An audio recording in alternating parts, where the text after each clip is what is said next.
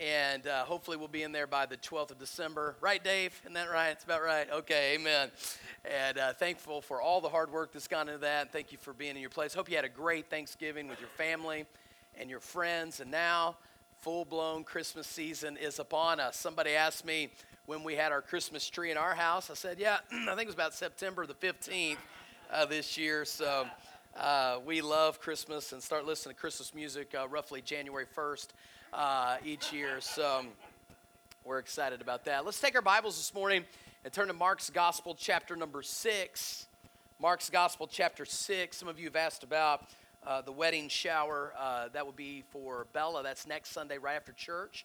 And so please make your plans to be staying for Bella and her family as they prepare for their January wedding to Dimitri.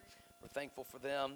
Also, where is Casey and Andy are going to get married here at church after the service on December 12th. We're just going to go ahead and do it right there in church, amen? And so then we're going to have a reception for them. I want to encourage you to be out in your place. Exciting to see what God's doing, amen? And so let's be thinking about those things and prayer for those couples. Mark chapter 6, as we continue our study of the life of our Lord, we're going to begin reading in verse number 14. Now, I'm going to tell you, before I even read this story,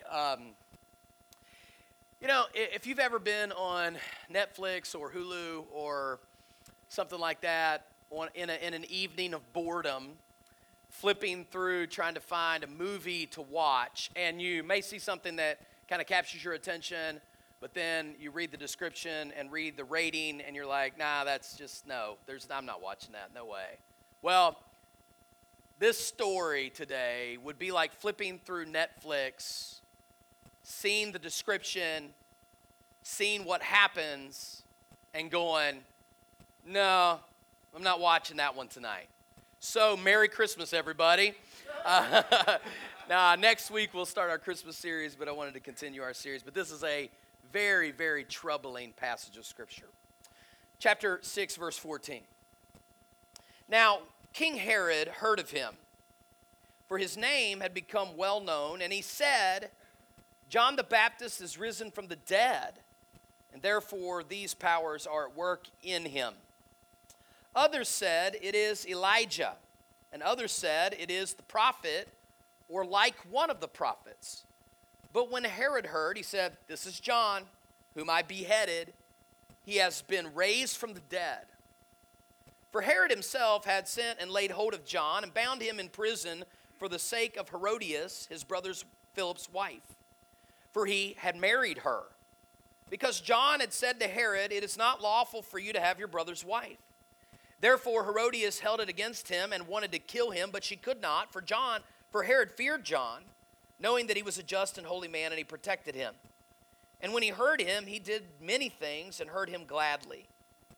Then an opportune day came when Herod, on his birthday, gave a feast for the nobles, the high officers, and the chief men of Galilee. And when Herodias' daughter herself came in and danced and pleased Herod and those who sat with him, the king said to the girl, ask me whatever you want, and I will give it to you. He swore to her, whatever you ask me, I will give you up to half my kingdom.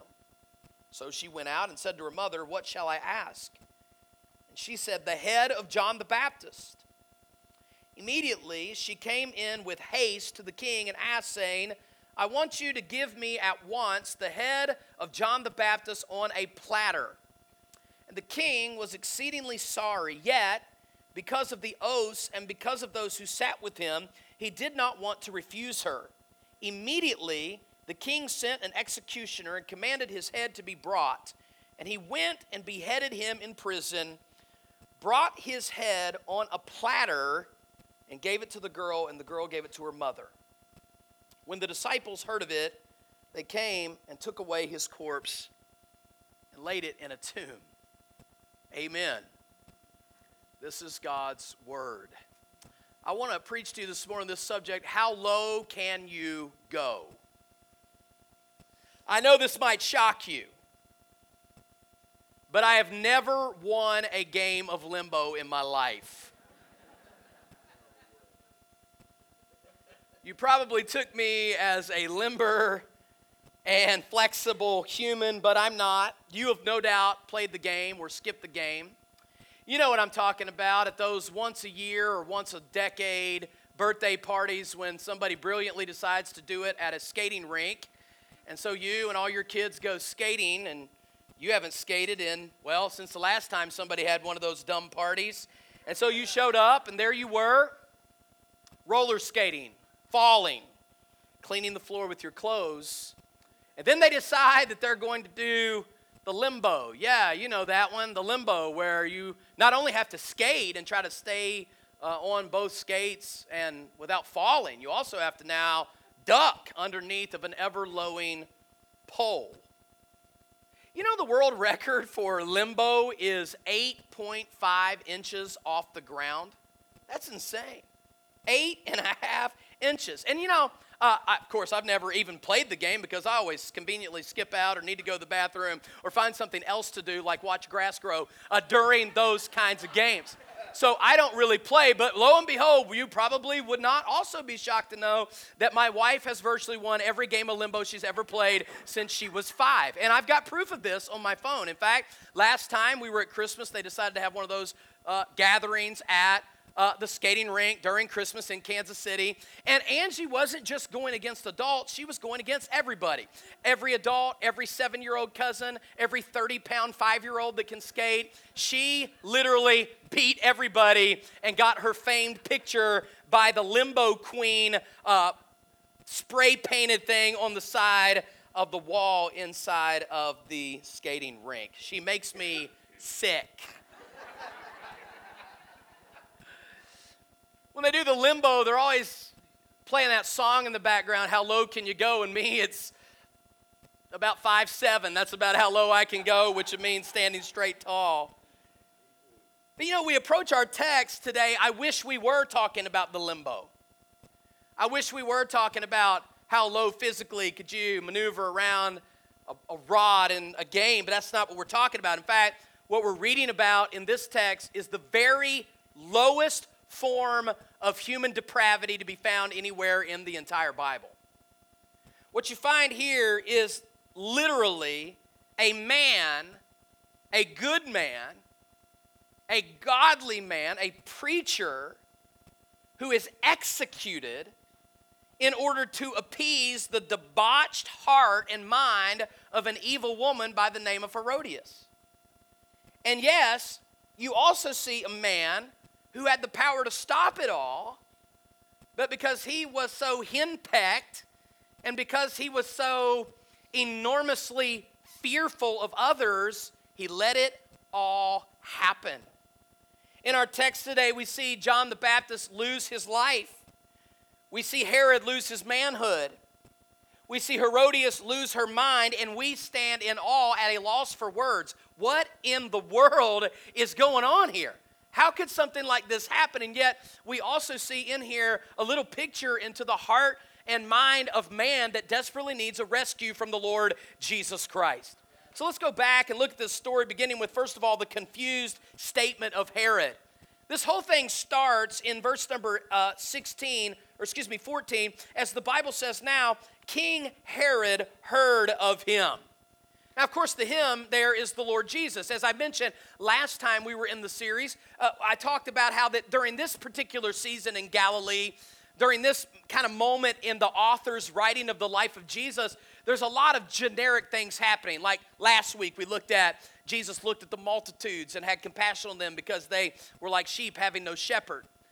During this time is also when Jesus has just sent out the disciples on a preaching mission. There's a lot of these very general things happening. Jesus has been rejected here. His popularity is increasing here. And now the king, King Herod, it says, hears of Jesus and begins to wonder about who Jesus is, and it frankly begins to freak him out. Now, let me explain who this King Herod is. Some people have suggested that Mark is actually being sarcastic here when he uses the phrase King Herod. This is not the same Herod in Matthew chapter number 2. This is actually his son. In Matthew chapter 2, there was King Herod the Great. He was actually the ruler over the entire area of Israel during the birth of Jesus Christ. And now that King Herod is gone, and this Herod, his son, has only been given a portion of the oversight that King Herod the Great had. In fact, he was the little, almost like mayor, if you will, of Galilee. In fact, history tells us, Josephus tells us, that this particular Herod, Herod Antipas, actually reached out to Rome and requested that they actually give him the title king, but they actually refused his title as king.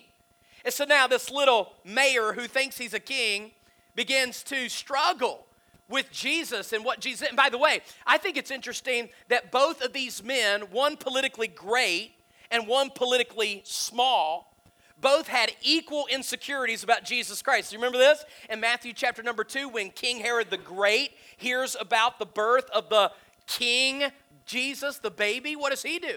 He tries to get the wise men to go look him out, and they turn him down. And so instead of trying to hunt Jesus individually, he goes out and orders the execution of all male children under the age of 2. And that's why Jesus, as a child, escaped to Egypt for some time.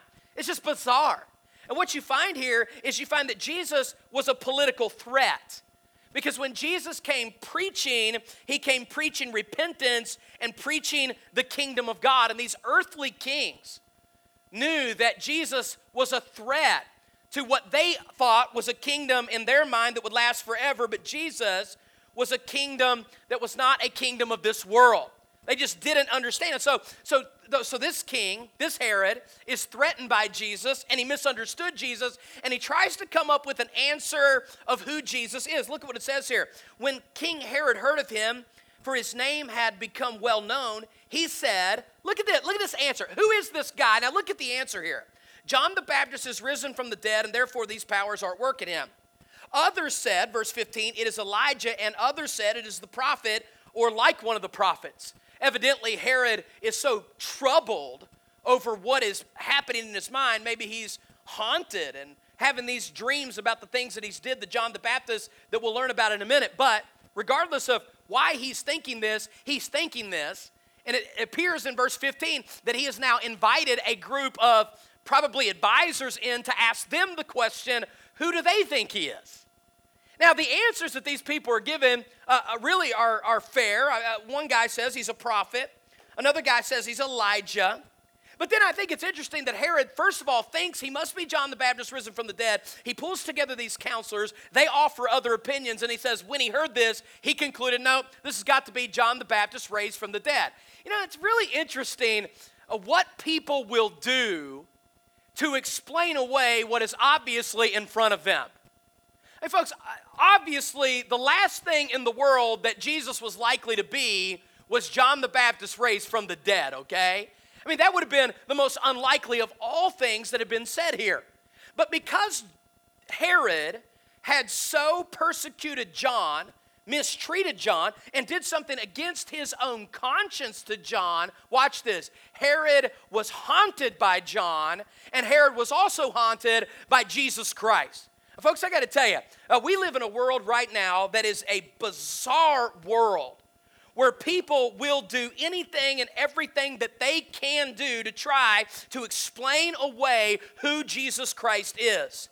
Unbelievers among the political and cultural elite will go to untold lengths to try to explain away or deny the claims of who Jesus Christ is. And folks, I got to tell you, there is one and only answer to that question, who is Jesus? He is the Son of God and God the Son. He is God in the flesh, born of a virgin, lived a sinless, perfect life, and died a substitutionary death on the cross as the only victorious Savior of mankind. That's who Jesus Christ is. Not just a political influencer, not just a revolutionary, not just an interesting teacher, not just a miracle worker, but in fact the Son of God. And if you don't believe that, if you don't believe what I just described to, there's got to be some and any attempt to explain anything else than what he actually says he is. And to be clear, both John and Jesus were absolutely clear about who Jesus was. Isn't it John himself that said, behold the Lamb of God that takes away the sins of the world. Isn't he the one that identified him as such? And by this time, Jesus has now well made it clear as to who he was. He has made it clear as to what he did, identifying him as the Son of God. Now, this question's haunting Herod, but you know, this question was directly asked to one of his disciples just a few chapters later. In Matthew chapter 16, verse 13, Jesus came into the region of Caesarea Philippi, and he asked one of his disciples, saying, "Who do men say that I, the Son of Man, am?" So they said, "Well, some say John the Baptist, and some Elijah, and others Jeremiah or one of the prophets." Then he said to them, "But who do you say that I am?" Now I want to pin that question on you today. Who do you say that Jesus is? I didn't say, who do you think your pastor said Jesus is? I just already told you who I said that Jesus is. But do you understand the question here posed to the disciples? The disciples, who do the men say that I am? Well, this guy says this, and this guy says this, and this guy says this. Now the question is directed to them individually. Who do you say that I am? It is the question of the ages. In fact, it is the only question in life that really matters. You might have a PhD in some intelligent subject, but I want to tell you right now, if you don't have the right answer to that question, you don't have the answer to the most important question there is to answer in this life. And what does Peter say? You are the Christ, the Son of the living God. And Jesus said, "Blessed are you, Simon Bar-Jonah, for flesh and blood has not revealed this to you, but my Father who is in heaven. And I say to you that you are Peter, and on this rock I will build my church." The rock of Jesus, the rock of that statement of who Jesus is going to be the thing upon which Jesus will build his church for time and for eternity. This message that I'm preaching to you today is a message that nobody in this room should be confused about. There is only one right answer to who Jesus is. And you can either leave here confused like Herod, or you can leave here certain like Peter, but you can't leave anywhere else today. Jesus Christ is God. John was sure about it. Peter was sure about it. Jesus was sure about it. Are you? So there's the confusing statement of Herod. Secondly, there are the wicked actions of Herod. The wicked actions of Herod. So basically, beginning in verse number 17, after this confusing statement, because of his conscience bothering him, now in retrospect, we're going to hear the story that brought about this haunting in Herod's mind. Look at the first words of verse 17. "For Herod himself had sent and laid hold of John and bound him in prison for the sake of Herodias, his brother Philip's wife." Here we find what happened to John. And what happened to John is John became the first and original victim of cancel culture. I don't like you. I don't like what you say. So therefore, I'm going to target you, marginalize you, demonize you, and seek to shut you down while I'll shut you up. This is the culture in which you and I live today. Anybody, anyone that disagrees with anybody in mainstream culture or mainstream politics, the adverse reaction to that is we're going to do everything in our power to set you on the sideline and make you irrelevant and shut you completely down. Listen very carefully, folks. If you are biblically correct, there will be times that you will be politically incorrect. Why did John get thrown in jail? Because of his preaching.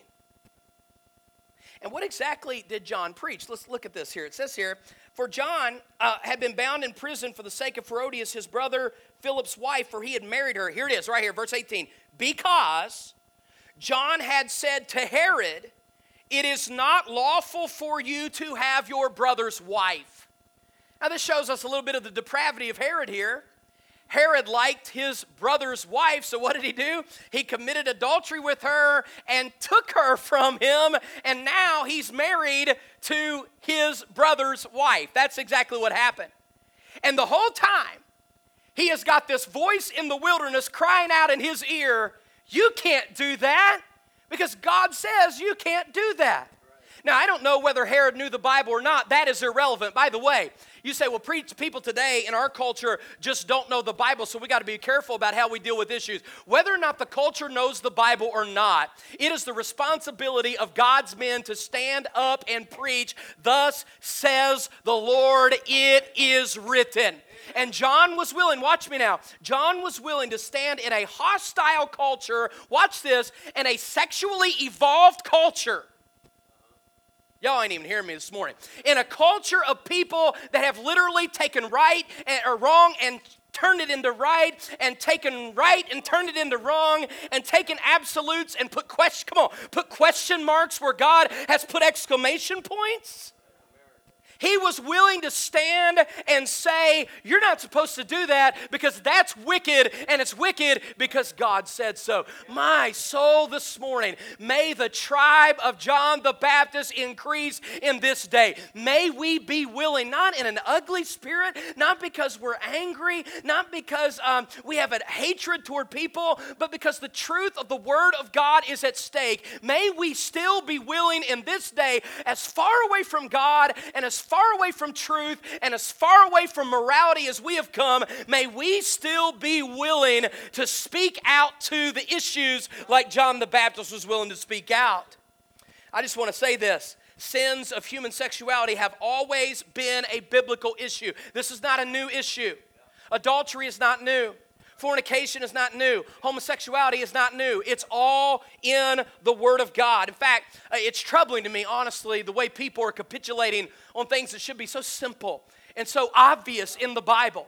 And look, I know there are denominational issues that people have to face, but I want to tell you one thing that is to be clear, that there should be absolutely zero tolerance of these kinds of things in church, in the pulpit, in our doctrinal statements. We must be clear where God is clear on such issues. In fact, this week, Thanksgiving week, I was frankly shocked to see a very prominent Baptist pastor on social media on November 22nd and 23rd sharing a video of his son, who is a homosexual elder at a church in New York City, preaching the gospel, proclaiming that his son was being faithful to the gospel and the second coming in a YouTube sermon that he posted on a social media. I took the time on Tuesday morning to listen to every word of the sermon from start to finish. Every word of the sermon from start to finish that was neither faithful to the gospel, nor faithful to the second coming of Jesus Christ, nor faithful to the truth of the Bible that tells us that homosexuality is a sin, and nobody that is a practicing homosexuality should be a pastor of a church or an elder in a congregation. Somebody better help me up here. This is just plain, simple truth from the Bible. I will not endorse it. I will not celebrate it. I will not act like it's okay. And in a day where there's so much confusion, I think I might as well just scratch off a line in the sand and just tell you what the Bible says. It says the following things are true. Homosexuality is a sin against God. 1 Corinthians chapter 6, verse 9, do you not know that unrighteous people will not inherit the kingdom of God? Do not be deceived. Neither fornicators, nor idolaters, nor adulterers, nor homosexuals will have a place in the kingdom of God. And that's not Old Testament. That's not Leviticus. That is 1 Corinthians chapter 6. And I could spend the rest of the sermon on this if I wanted to. I want to say, secondly, extramarital sexual activity is still a sin against God. It's called adultery in the Bible. Exodus chapter 20, verse 14, you shall not commit adultery. Proverbs chapter 6, verse 32, whoever commits adultery with a woman lacks understanding. He that does it destroys his own soul. Adultery is when somebody who is married steps out on their spouse and commits a sexual act with somebody that they are not married to. Listen to me very carefully. It don't matter if everybody in the office does it. It doesn't matter if everybody in the business place does it. It's still sin against God. Premarital sexual activity is a sin. That is, sexual relationships with somebody before you are married is a sin. 1 Corinthians chapter 6, verse 17, flee sexual immorality. Every sin that a man does is outside the body, but he who commits sexual immorality sins against his own body. Hebrews 13, verse 4, Marriage is honorable in every way, and the bed is undefiled, but whoremongers and adulterers God will judge. This is plain, folks. This is plain text. This is not confusing. It's not like there's any room for vacillation or manipulation or question here. These are just plain statements from the Bible. Listen very carefully. God says those are all sin, and listen to me, they are still sin today. If you believe God's word, then you will believe it is a sin. This is not some archaic message that was only relevant in a cultural that was fundamentally heterosexual and monogamous. It is an eternal truth from the Bible that we must believe, preach, and practice today. So, not only do we see here that the sins of human sexuality have always been a biblical issue, the second thing we see here is that truth from the Bible may not always be culturally acceptable. Look at verse number 19. Therefore, Herodias held it against him and wanted to kill him. But she could not, for Herod feared John, knowing that he was a just and holy man, and he protected him. And when he heard these things, he did many things and heard him gladly. And I'll talk about that in just a minute. Therefore, an opportune day came when Herod, on his birthday, gave a feast for his nobles, the high officers and the chief men of Galilee. Watch this. And when Herodias' daughter herself came in and danced, it pleased Herod and the other men here. Folks, I'm not just talking about one act of sin here. I'm talking about somebody that was dyed in the, hey, come on, the sponge was soaked up with iniquity. One man said it like this woman cared more about the head of John the Baptist than she did the dignity and reputation of her teenage daughter.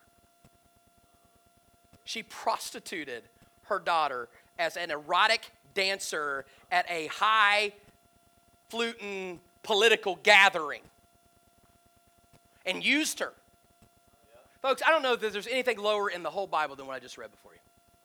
I don't know if there could possibly be anything worse than what I just read here. This isn't just one thing that Herodias and her mom and this woman and these people did. This is far worse than that. This is a pervasive cultural issue. In fact, it shows us here the issue is in her heart. Verse number 18, again 19, Herodias held it against him and wanted to kill him. It's amazing what people will do when they have bitterness in their heart against someone else. I mean, this is extraordinary. The lengths that she will go, the things that she will do. Can you imagine what when the daughter comes back and says, "Hey, look, Herod said I could have anything. Watch this, up to half of the kingdom." What do you think I should ask him? Think about this mother saying this. Yeah, just ask for the head of John the Baptist, and then just think of how evil even the teenager is to go right out and say, "Yep, that's a great idea. Let's go do that."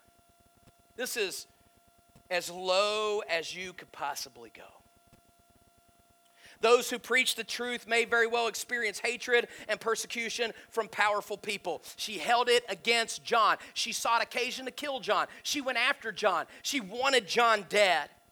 And this is exactly what we should and can expect to experience from people in high places. You know, the Bible does say there is spiritual wickedness in high places, that there is demonic footholds in governmental authorities. It's in the Bible, and should let us all know that we ought to be very careful and aware of the fact that the majority of political powers in this world are not for the church and they're not for God. And we can expect that this bitterness and hatred toward Christ and toward others would come upon the church. You know, it's funny how, though we sometimes, what we think persecution is, we think persecution is being mandated to take a vaccine. Friends, check the clue box. That is not persecution. It's certainly not spiritual persecution. And when you start stacking it up against people that are facing like real persecution, like the 14 people every day that die in foreign countries because they're Christians, let's not call our little shot mandate persecution. I'm thinking of Shahbaz Bhatti. He's age 42, the only Christian who was serving in Pakistan's political cabinet. On March the 2nd, 2011, he was brutally murdered when 4 gunmen sprayed his body with gunfire. Al-Qaeda claimed responsibility for his assassination, and a note from the terrorist network and said the attack was a fitting lesson to the world of infidelity. The Crusaders, the Jews, and their aides. This is a fitting end of the accursed one, which will serve as an example to others. And now, with the blessing and aid of Allah, the Mujahideen will send all of you one by one to hell. That's what they think about people that follow Jesus Christ. That's what they do to people that follow Jesus Christ. Guys, we have got to get a worldwide scope on what the Bible is teaching us here. The Bible is plainly teaching us that if we're not careful, we will be victim to the persecution that comes because of the preaching of the Word of God. So he was in prison for his preaching, but he was beheaded because of the pressure that came upon him. You know, at least Herod knew the truth. If you look down at verse number 20, Herod feared John, knowing that he was a just and holy man, and he protected him. This is interesting. And when he heard him, look at this little phrase here. He did many things. Many translations use the word perplexed here. And I think that's an interesting word. It literally, the word itself has to do with confusion, questioning, being flipped back and forth between two ideas. You know what it means? It means Herod was under conviction from the words of John, but he didn't know what to do. He did many things. Like 1 minute he follows Herod or he follows his family. He's like, yeah, that's right. And then the next minute he's thinking about what John said. So he's over here kind of confused back and forth. A lot of people are like that. But it wasn't that Herod did not know the truth. It is that he had to suppress the truth for the sake of others. Verse 17 says he did it for Herodias. Verse 26 says he did it for the crowd. Now watch very carefully. If you know the truth, but you continue to vacillate between the truth because of fear, you will ultimately be trapped. And ultimately, when he said, I'll give you up to half of the kingdom, his lips wrote a check that his life did not want to cash. And being trapped by the fear of man, he took John's life because of pressure. It is a legitimate thing that men of God, women of God, have been in prison, beaten, and tortured for their faith. I think of John Bunyan in the 1600s, the great preacher that wrote the Pilgrim's Progress. You realize that he was in prison for 12 years and could have at any moment been released from prison if he would have only said to the governor of that area in Bedford, England, I will not preach the gospel of Christ. He had a wife who had 4 children. In fact, she was the stepmother of the 4 children. His first wife died. His daughter Mary was blind. They were impoverished. And he could have got out at any time and got his job again and paid for it and taken care of his family again. But he did it. Why? On conviction, on conscience, on truth. I'm not gonna preach this, what you're expecting me to preach. I'm gonna preach the Bible. This was during the Reformation. This is when the churches were separating from the state churches and the nonconformists were preaching the Bible without the sanction of the government authority. And for 12 years, it wasn't until there was a declaration of religious indulgence in 1672 that he was actually released. Here's a man of God, friends, that is not buried in the famous fields of Abbey there in England, but is buried in Bunhill Fields, an old almost junkyard graveyard where the nonconformists were buried. And I thank God for this preacher that stood for something, even though a society was completely engulfed in evil. The final thing I want you to see this morning is this. I want you to see the impact of John's loved ones. You see, there's another kind of low that is represented in this passage. There's certainly the low morals of Herod and Herodias and their family. But the second low that you see is the low morale of the disciples. This is the first. This is the preview. This is the first fruits of what literally every one of these men except for Judas is going to face. Now the Bible says in verse number 29, his disciples heard of it. They came and took his corpse and laid it in a tomb. Verse 30 tells us, then the disciples gathered to Jesus and told him all things, both what they had done and what they had taught. Over in Matthew chapter 14, verse 12, it tells us that they went directly and told Jesus about John's death as well. I want you to see all this come together. You see the disciples who've just been out on a preaching mission. Then you see John dies. And now the disciples come, whipped and tired and dragging back to Jesus, saying, Lord, this is what's happened. Lord, this is what has taken place. And watch what Jesus does here in verse number 31. And he said to them, come aside by yourselves to a deserted place and rest a while. Don't you love that? Man, I love that. Jesus knew where they were. He knew they needed rest. He knew they were hurting. He knew they were struggling. And instead of pushing them on to the next activity and trying to whip them up into a frenzy, he acknowledged the need. And he said, you guys are low right now. It's time for us to rest. Rest means to be caused to permit one to cease from any movement or labor in order to recover or recollect his strength. Do you know, really, in our country today, very few people rest well. When do you need to rest? When you're too busy and you're broken. Where do you need to rest? Alone. Come by yourselves to a desert place. How to rest? Collect yourself. You need to rest physically, spiritually, emotionally, mentally. There are times when you just need to pull aside. There's busy people, there's busy business owners, there's busy mothers, there's busy businessmen in the church, there's people who are busy with bad news, and the world is swirling around you, and things are complicated. Your mind is hurting. You're physically exhausted and drained. You're spiritually as low as you've been. You're emotionally about to fall apart. I'm glad to tell you, when that is true, there's only one place to come, just like the disciples did. They came to Jesus. The same one that said in Matthew 11, 28 through 30, come to me, all you who are labor and heavy laden, and I will give you rest. Take my yoke upon you and learn from me, for I am gentle and lowly in heart, and you will find rest for your souls. For my yoke is easy and my burden is light. One of the greatest burdens that people do carry is the spiritual burden of trying to be what you can never be. The song In Christ Alone has that phrase, when fears are stilled and strivings ceased. When strivings cease. Striving to do, striving to be, striving with the guilt of your own sin that you're trying to carry. Striving with trying to be perfect in a world in which you will never be. Striving to overcome sin and habits and brokenness on your own. You can't. But there's one person that you can come to, and you can lay your burden down on him.